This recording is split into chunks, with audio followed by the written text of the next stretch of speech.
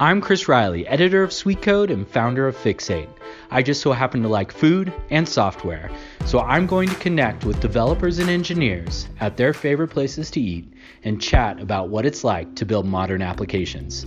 This is Developers Eating the World. All right, this is episode 11 of Developers Eating the World, and we're at one of the most fancy restaurants you could ever pick, Starbucks. Starbucks in, what is this, Westminster or Broomfield? This is Broomfield. Yeah. Broomfield, Colorado. I'm sitting down with Mitch Ashley. Can you just give us a little bit about your background? My background is I'm a tech exec, entrepreneur, started companies, built products in multiple spaces, broadband, wireless, SaaS, software, security company. I do some media work like we're doing here. So a lot in security. A lot in security, yeah. Since 2000 I started, a little bit before that, started in security. Yeah. When security was viruses, that was the problem. Right. Now it's much different than it was then. Yeah, well now you even see some of the classic security vendors like Symantec, McAfee, Dome9, Sophos, you name it, coming into the DevOps world. They are. Well, that's DevSecOps, right? So I never know. SecOps is one thing, DevSecOps is another thing. Earlier today we were talking about DevSec as being distinctly different. I don't know. There's too many. I think some of it is, when I started in security, you talked about trusted and untrusted side of the networks, and immediately, it's all untrusted. So you have to not think about outside the firewall. Yeah, well inside, now trustless. Right? Yes, exactly. Is a big thing. That's a big thing. So with that happening, and then now people trying to push security early into the dev cycle, that makes sense why. Yeah. Well, plus the big security companies, how do they innovate? They buy other companies. So that's why we see so many acquisitions. Yeah, I mean the consolidation has been insane in this space. And I don't know, is that kind of a sign of DevOps maturing, or? Is it mainstream? Yeah. It's a good question. I think DevOps is still in a growth phase. Certainly it's taken very serious. It's maybe where Agile was 3 years ago, where people are doing it and, lean startup and things like that help promote it. Now there's a lot of resources for doing DevOps. So I think the challenge is DevOps one team inside of an organization, or is it the whole organization transforming how they work in a DevOps fashion? So, and can you make that transition? Right. And so often, one of the conversations that has come up, and I recently just wrote a blog post on this. How do you get your C-suite to care? That's what the blog post was. And a lot of times this conversation comes up all the time, and it's the automation, the DevOps engineers, quality engineers, and so forth who see the opportunity and want to communicate it upward, but they have no clue how. How does the techie learn to do, executive speak? Yeah. To communicate, and it's not that the executives are necessarily opposing it, because they want to compete, or they should. Oh, of course they do. Yeah. What's the three biggest problems every CEO has? Revenue, and more revenue, right? Right. So, it's oversimplifying, but I'm actually involved in a CIO mastermind group, which that's the big topic of how do they communicate effective across the executive team and with the CEO. To me, it comes down to, if you just think empathy, right? What does the CEO care about? Do they care about the technology? Heck no, unless they just are interested. And we as technical people want to show our chops, but actually those aren't the chops that matter to the CEO. Right. They assume we have that. We wouldn't hire you if you weren't a fantastic developer or DevOps person or whatever. They want to know, how can you make customers happier? How can you retain customers? How can you bring in more revenue? How can you give them access to new revenue sources? So let me give you an example. At the last company where I was president, we had an 18-year-old monolith application. It was doing great work, but it was just kind of so big, one of those you hate to get into it and try to change anything. Don't touch it. Because who knows, the people that wrote that are gone.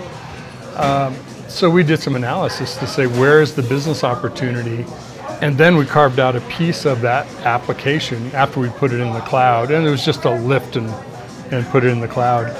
And we then took a modern cloud native approach and did microservices and Kubernetes and all that kind of thing, because that's where we wanted to be able to pivot and do more work much more quickly, fast, get that to market, because it's new revenue sources. That's what your CEO cares about. I mean, they're responsible to the board for meeting a number. But it sounds like you drove that because you were the techie. Well, yes, I'm a technical executive. So, and I've been a CIO too. And, but it was not easy to do that. I mean, even getting to the cloud, this was a spin-out company and not flush with cash. We didn't go get a $20 million investment. So what I did is met with the people who were moving towards DevOps and said, so we don't have the cash to refresh all this hardware in 2 years. So assume you have no money for hardware, figure out how to get into the cloud. That's our incentive, because that money I can use to pay bonuses and hire new people, not more equipment. So I had to put it in terms that would be meaningful to a DevOps person or a developer, et cetera. So, but I promise you, if you go to your CEO and you say, if we do these things, that is going to increase our revenue and give us access to these kinds of services that we could deliver, they're going to sit down with you all day long. Like, tell me what your idea is. And don't blow them over with your technical chops, because nobody likes to feel stupid. Well, I think that's the challenge. Is like you said, you've already proved yourself. I think you made a really good point. Like, if you're an employee there, from a technical perspective, you've already proved yourself. Now prove that the big investment you want us to take. And the other thing that I think techies make the mistake of, and I guess this relates more to the CFO, is they also think in terms of like 3-5 year windows, right? They're not necessarily thinking, save me money in a year. They want to see big gains. And that may take 3-5 years, but hopefully if you're in DevOps, it doesn't take that long. What depends on where your company is at too. What early stage, mid stage, it's acquiring companies, what kind of growth, is it owned by a PE firm, is it public? Right. Owned by a VC firm.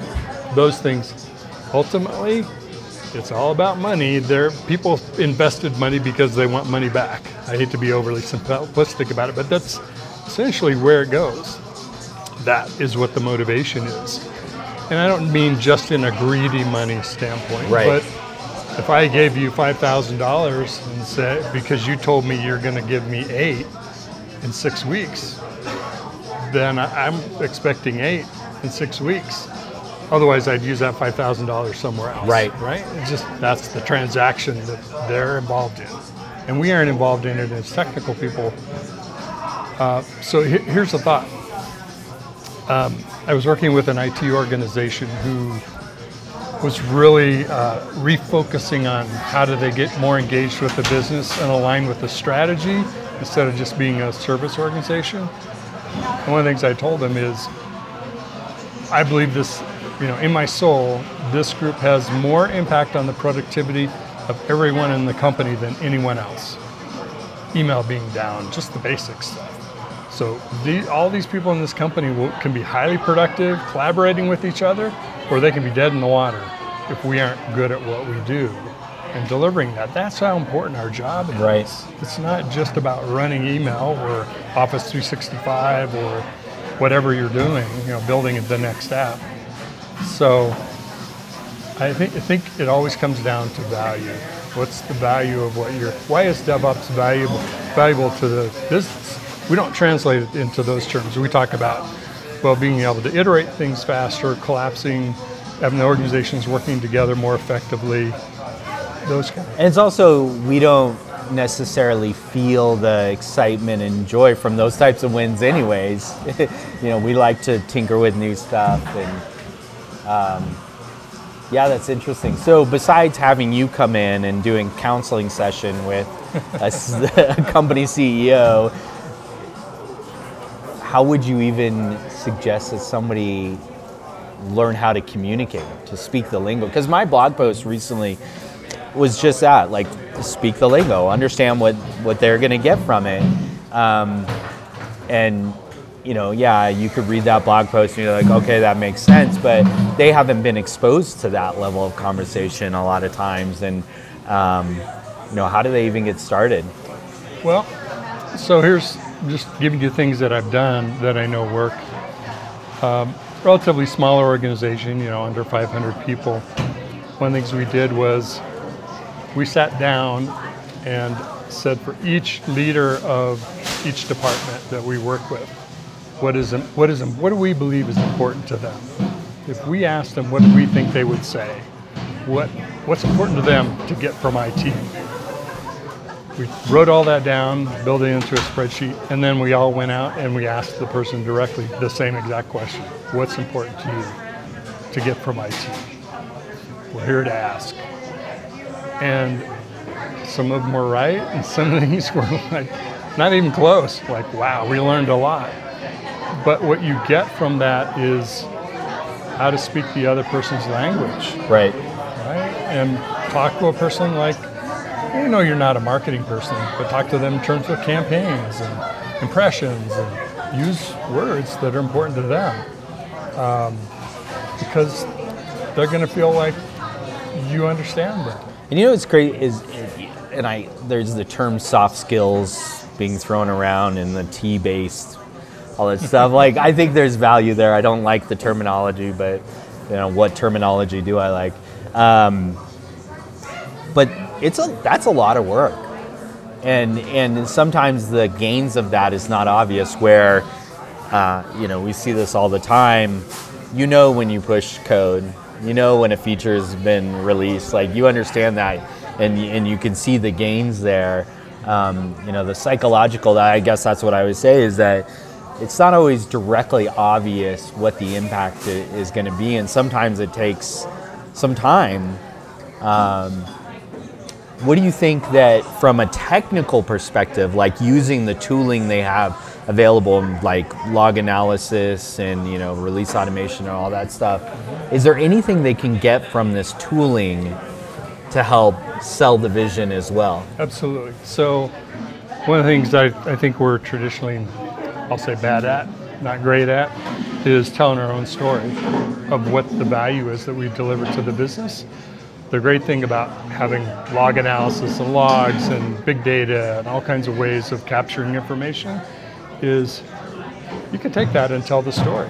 What's the impact of what we delivered to the business this month, this quarter? Where are we going next? And not just in terms of how many pushes we made. We have grown the number of features or business impacting capabilities from 10 a month to 15. And our goal is to get that to 20 in the next 3 months. That's something that the rest of the business is going to understand. Right. Oh, you're working on the right stuff. That's awesome. Because the last time I asked you, you told me all this stuff that I had no idea what you're talking about. I just felt dumb. So put your story in terms of the impact that you're having to the business in their terms, not yours. Again, go ask them. Say, if I needed to communicate to you the value that we're delivering, what would you want to know? What would be important to you? Another way of asking that question. It's only one question, and all you have to do from that point on is write down or record it. You don't need super great people skills, soft skills. If you can ask that one question. That makes it very tactical. So let me say, actually ask two questions. Number one is, Chris, I'd like your help. And you would say, okay. No one ever says no when you say, I'd like your help. Well, if they say no, maybe you should leave. Well, you might want to find out why they say no, but that doesn't happen. It rarely ever happens. Second question is, here's what I'd like to know, and I'd just like you to talk about it. If I was going to communicate to you the value that I'm delivering to your organization, what would you want to know? Right. And then go back, pull everybody together and say, okay, I went and talked to Chris, and here's what he said. Listen to the recording, or here's the notes that I took. What do you think he means by this? Let me go ask him. But that's a key element, though, you just said, which is you probably shouldn't go it alone, this initiative. And I think obviously in a large organization, you can't go it alone. Like you need to rally a team, which is easier in the world of DevOps than it used to be. Interviews, the other person, just that person alone, if you can. Because then you get their view and their words as opposed to sort of a group version of the truth. Right, because you can modify, to satisfy the group. That's interesting. So here's another angle, which I've always found really interesting. And the podcast number 1 was with Mike McRory, who works for, I think we mentioned, anyways, we'll say, I forget if we mentioned it or not, a large clothing manufacturer. Somebody you wouldn't classically think is interesting in terms of tech, but they take tech very seriously. Their dev team is massive, bigger than even a lot of the tech companies out there. And you see companies like Target. Target goes to every KubeCon, championing, trying to recruit technical people. And, it's very obvious, like when you start to even look at classical businesses, that they also have to be a tech company. Oh, yeah. And also, almost everybody now, the consumer, can smell a good app from a bad app from a mile away. Right. A good experience from a bad experience. Right. Yep. Right. Exactly. And so, how do these organizations, either the developers in those organizations or from the C-level, even know what it takes to start building these modern applications or building a team that can build these? Because it's not the same as the good old days where you have a whole bunch of business analysts trying to interpret somebody's features and all that good stuff. Interpreting and then Because I feel like their version of it. Yeah, I feel like a lot of companies take a technology-first approach where they just think we started using Jenkins and now we have modern apps. Yep. You know what's interesting to me? Technology is the tool. The thing that's important is the people, because the tools are nothing without the people to use them or leverage them. We're I think fairly new into this digital transformation. Going from, it was a marketing initiative of getting a good online presence, good experience, to no, the whole company has to transition. That's a huge thing. That is massive. It's massive for many companies. I talk with people who still have mainframes. There's probably code I wrote many years ago, still running today. That's very scary, by the way. That. What language was it? COBOL? Well, I did some COBOL, I did some C, and a lot of Prolog, believe it or not. Wrote some code, so yeah. I think the one that makes me shudder when I hear it is Delphi. Delphi. It didn't last too long, but it was traumatizing for me. So my belief is, we always have a new shiny object. I'm kind of going off the reservation here. We always have the next new shiny object. Nothing ever goes away.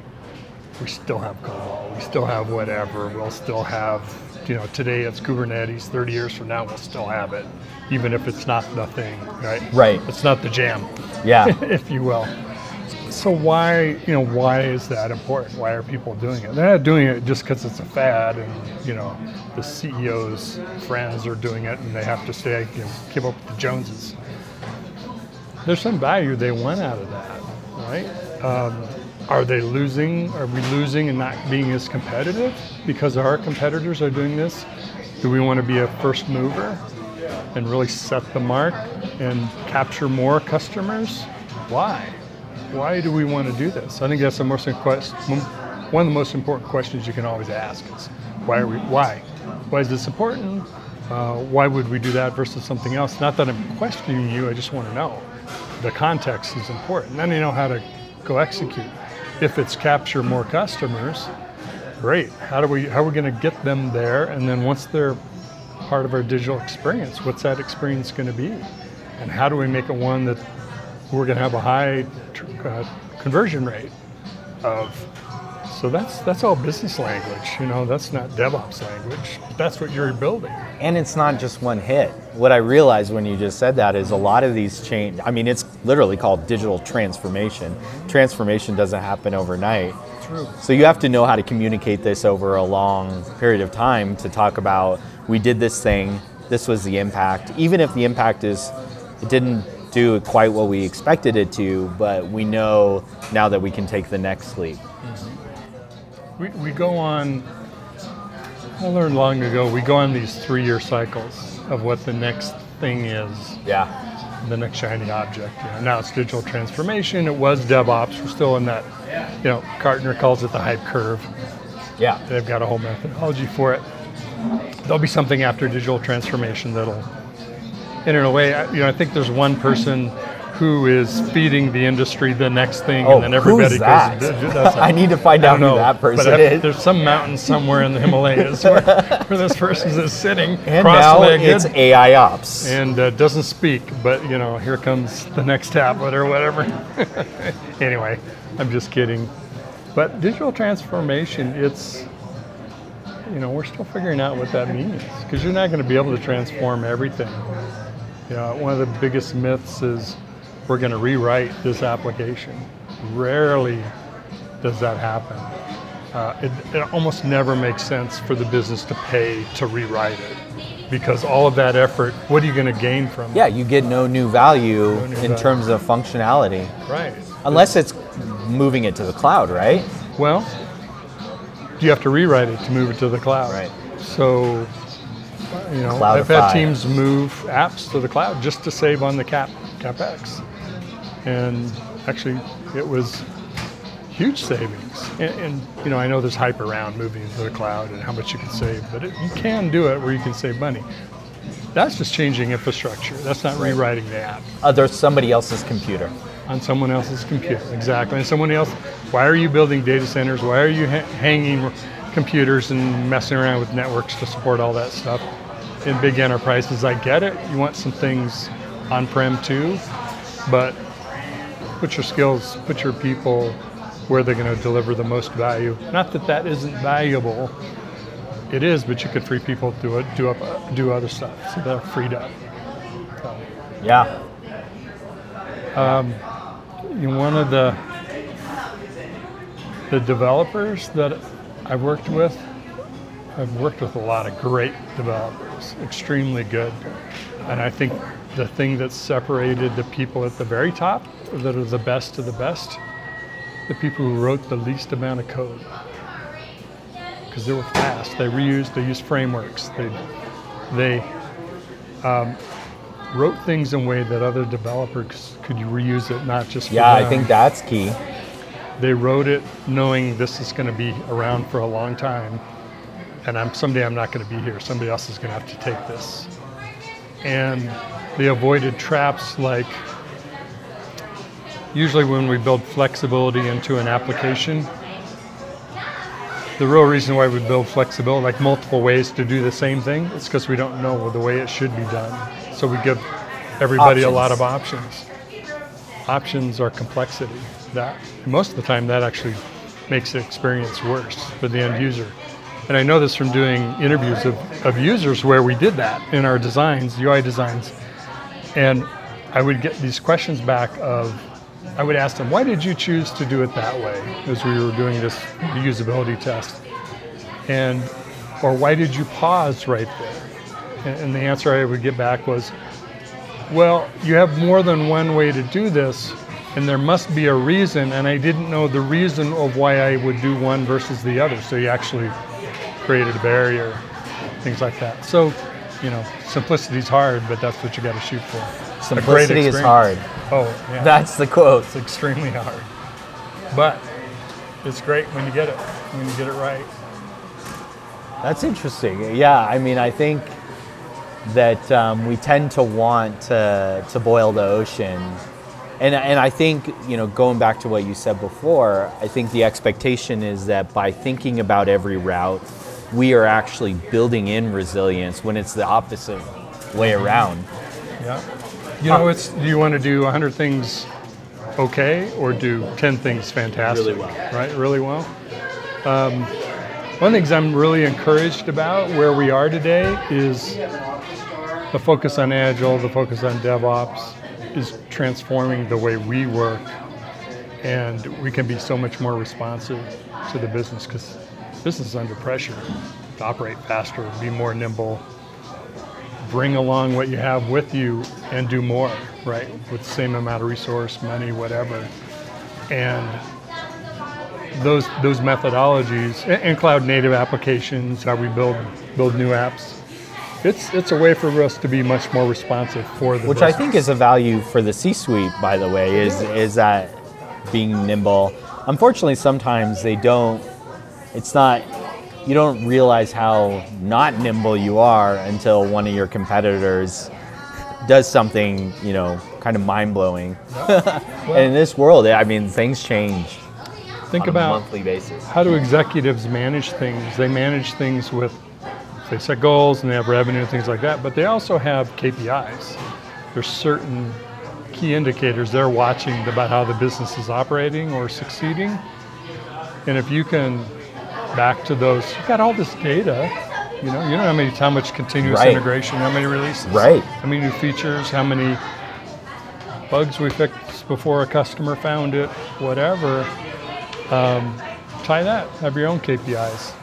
And I think you can, as long as you put it in business terms, I think you can talk to anybody in the C-suite about, we're working really hard to change how we do things, not just because the technology is interesting, yes it is, but also because we're delivering more value. Here's the value we're delivering. Right. And they're going to go, wow, who hired you? Right. And most developers these days actually think in the same terms because they are thinking in terms of how do I give value to my users? Like most developers, their goal is features in production. They don't really want to chase down bugs and just sit there and spin their wheels. I mean, I don't know. Maybe classic DBAs. That's what. But they actually already think in those terms. They just need to realize that their business, in the automation that they're building, another customer besides the end user of the application is the business, and just kind of translates. Yeah, that's cool. The business wants self-service too, just like a DevOps person would. Right. So that's why, big data, combining data together, putting tools like a Tableau or something on top of a database and letting people build app-like features on top of that data. There's so much value in that information that we just haven't uncovered. But by putting it in an environment, they can do something with it. They're smart people. They'll figure out, if you give them the right tools, they'll figure out how to do it. Yeah, absolutely. So we talked a lot about DevOps, the maturity of DevOps. What do you think's next? We'll close out with that.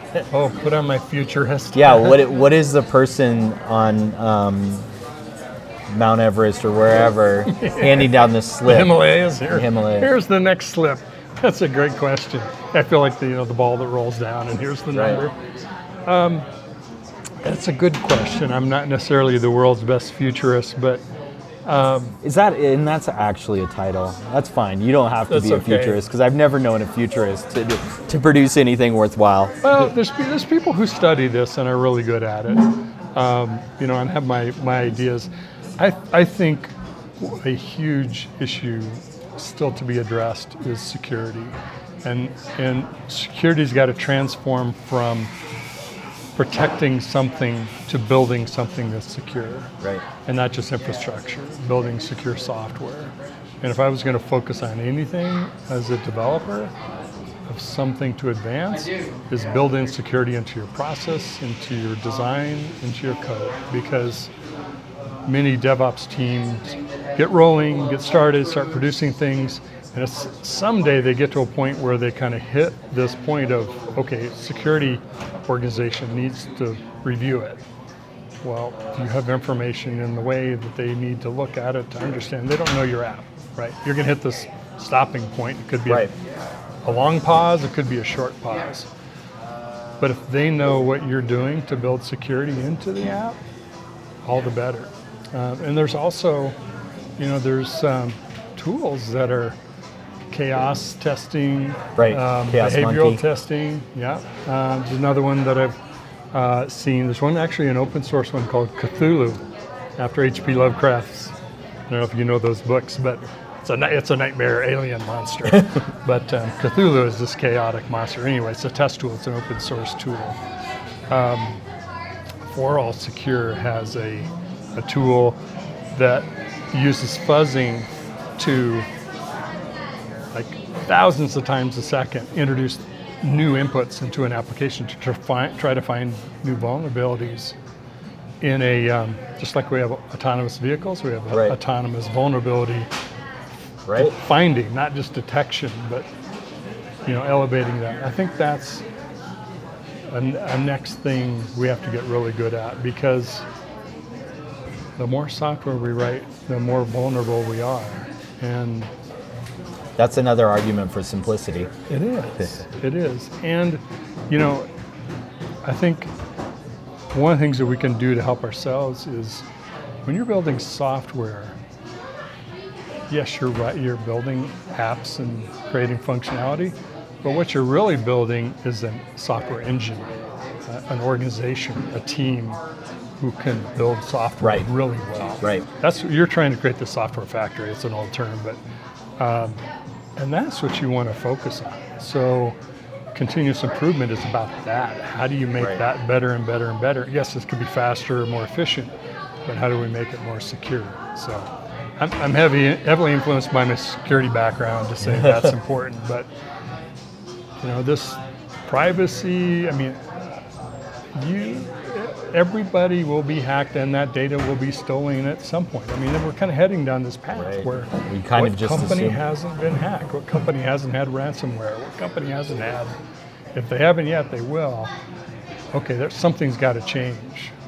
There's got to be an inflection point, and I think DevOps is at a junction point where creation of software meets getting it into production. And that's a great place to start to make that transformation. So, Yeah, and I mean, at ChefConf, had very similar conversations where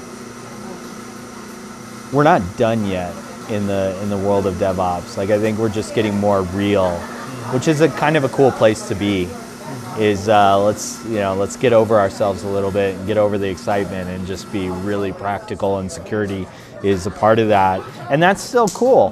the hardest thing for any startup company to do, even one that's, getting to be 30, 50, $100 million, is how do you service the large enterprise? How do you do this at scale? Right. How do you sell this to a major network operator in the broadband or the wireless space? There's always been this kind of gap of they can't leverage a startup's technology because they need it at such a scale at step one. They can't start out with 100 customers. They need to start out with 100,000 customers or 25,000 customers. That's what they want to test at. Right. So everything is about doing it at scale. That's why the process is important, because the more that is effective and you've focused on improving it continuously, just like we do continuous integration, continuously improve that process, the better we'll be. Quality goes up, speed goes up, happy customers go up. Right? Absolutely. Well, Mitch, thank you, and I look forward to seeing what's next in your horizon. What you end up thanks. building next? Yeah. Thank you. All Thanks right. for asking me to come meet you at your office here. At my Starbucks. I'm glad you didn't order some fancy drink, otherwise I'd feel really awkward. But No problem. all right. Thanks for having Mitch. me on.